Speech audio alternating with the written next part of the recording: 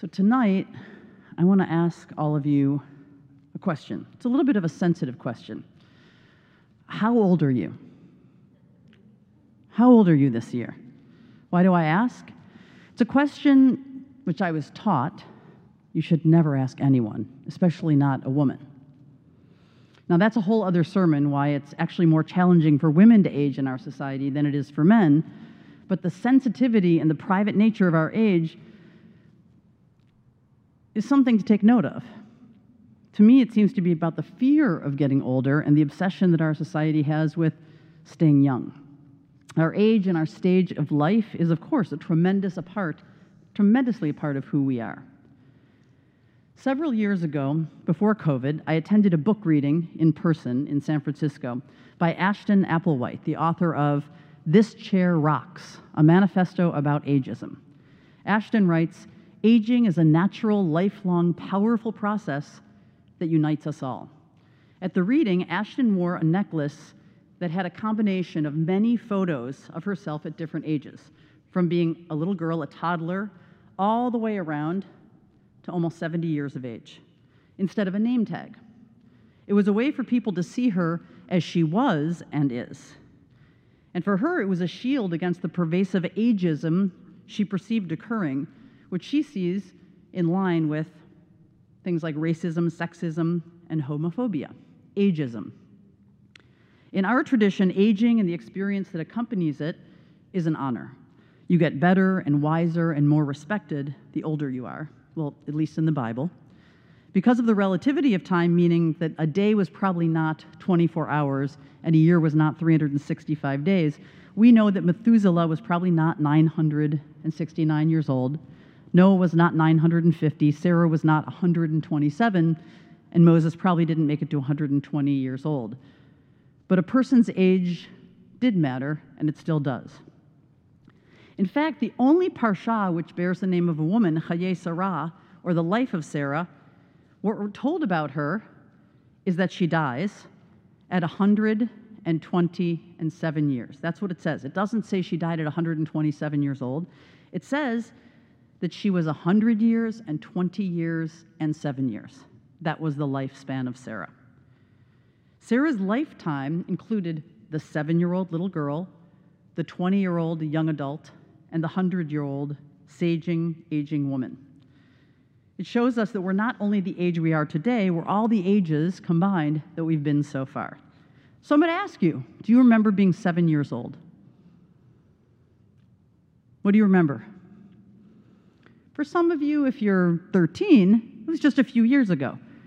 For some of you, if you're 99, it was quite a few years ago. How would you describe yourself at 7? And how about 20-year-old you? Who were you then? What were you like? And now, can you not only remember yourself as a child or a young adult, but can you feel those parts of yourselves still vibrant and alive, even if people, when they meet you or see you, only see the person you are today at this age and stage of your life?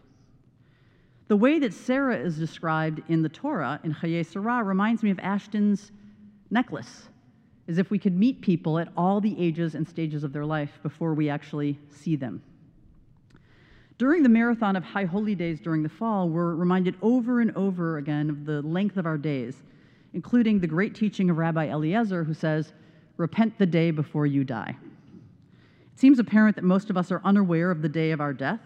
We think of it, we ponder it, we avoid it, we dream about it, we fear it, but we live with the uncertainty of how long we're actually going to be here. In Genesis, it says that we're going to be allowed 120 years, and in Psalm 90, it says 70. So somewhere between 70 and 120 years we're given in this world. Now, in case you're wondering, there are longevity calculators online. Has anybody ever gone to a longevity calculator? Don't do it. I actually did it before I wrote the sermon. You enter all of your personal data, your income, your gender, your race, your health, and out pops how long you have left to live. I'm telling you, don't do it. It was not a fun exercise tonight. Now, I don't have an idea if it was actually close to correct, but it's sobering to see a number that a computer algorithm pops out. The average life expectancy today in our country is 88 years old. The calculator told me I have a 75% chance that I will live that long. Now, I had to stop there because then the next tab told me I needed more money to live that long in San Francisco.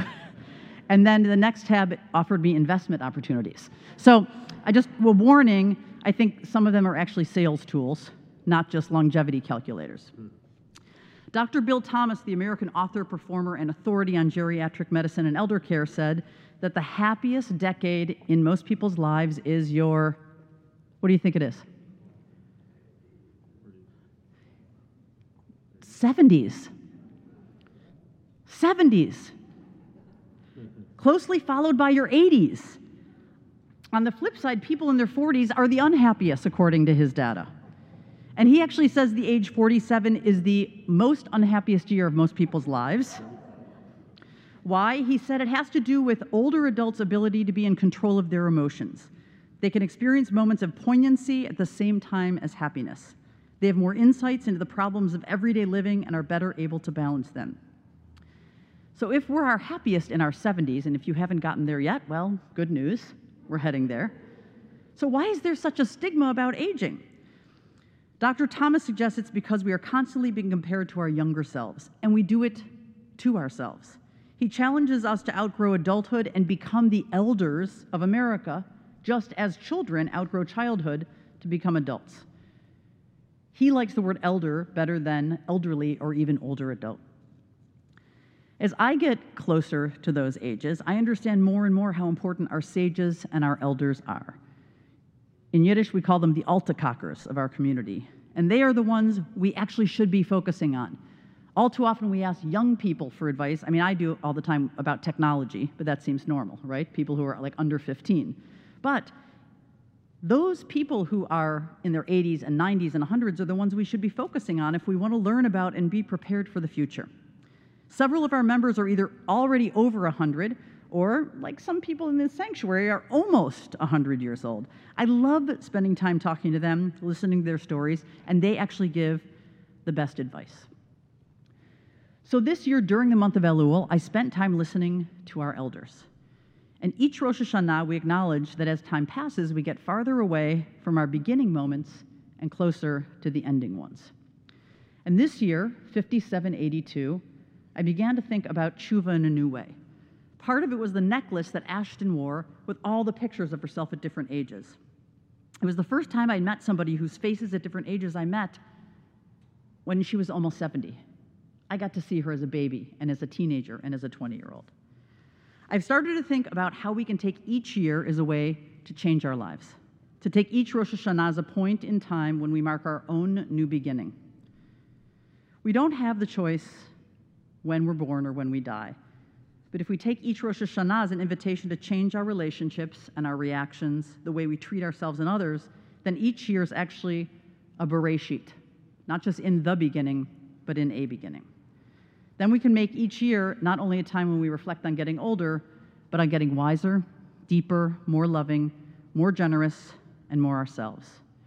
And so what I will tell you is that I made a commitment to myself, and if I was wearing a button, not a necklace, the button would say, ask me about 5782 Sydney. Yours would say, ask me about 5782 Marcia, 5782 Joel, 5782 Beth. I feel like, what was that television show? Was it Romper Room, where we were calling people's names out? Ask me about my 5782 self. Are there things that you have done, reactions you have had, the kind of person that you've been all the way up to now that you really wish you could change? Could you treat somebody better? Could you have a different conversation? Could you be more loving to yourself? That's your 5782 commitment to yourself. So tonight, this Shabbat, this week, I ask you 13-year-olds, what are you going to do differently in 5782 that's going to change yourself, going to make a relationship better that you're in right now that might not be at its best? And what are you going to do in 5782 to change the world? It's a Bereshit every year, and it can be a Bereshit every day. I want you to all also turn to our elders, ask them for help. our wise ones, our hachamim, our altakakers. They will tell you that each year is really a precious gift, a precious beginning, and we aren't only getting older, we're also getting better. Shabbat shalom.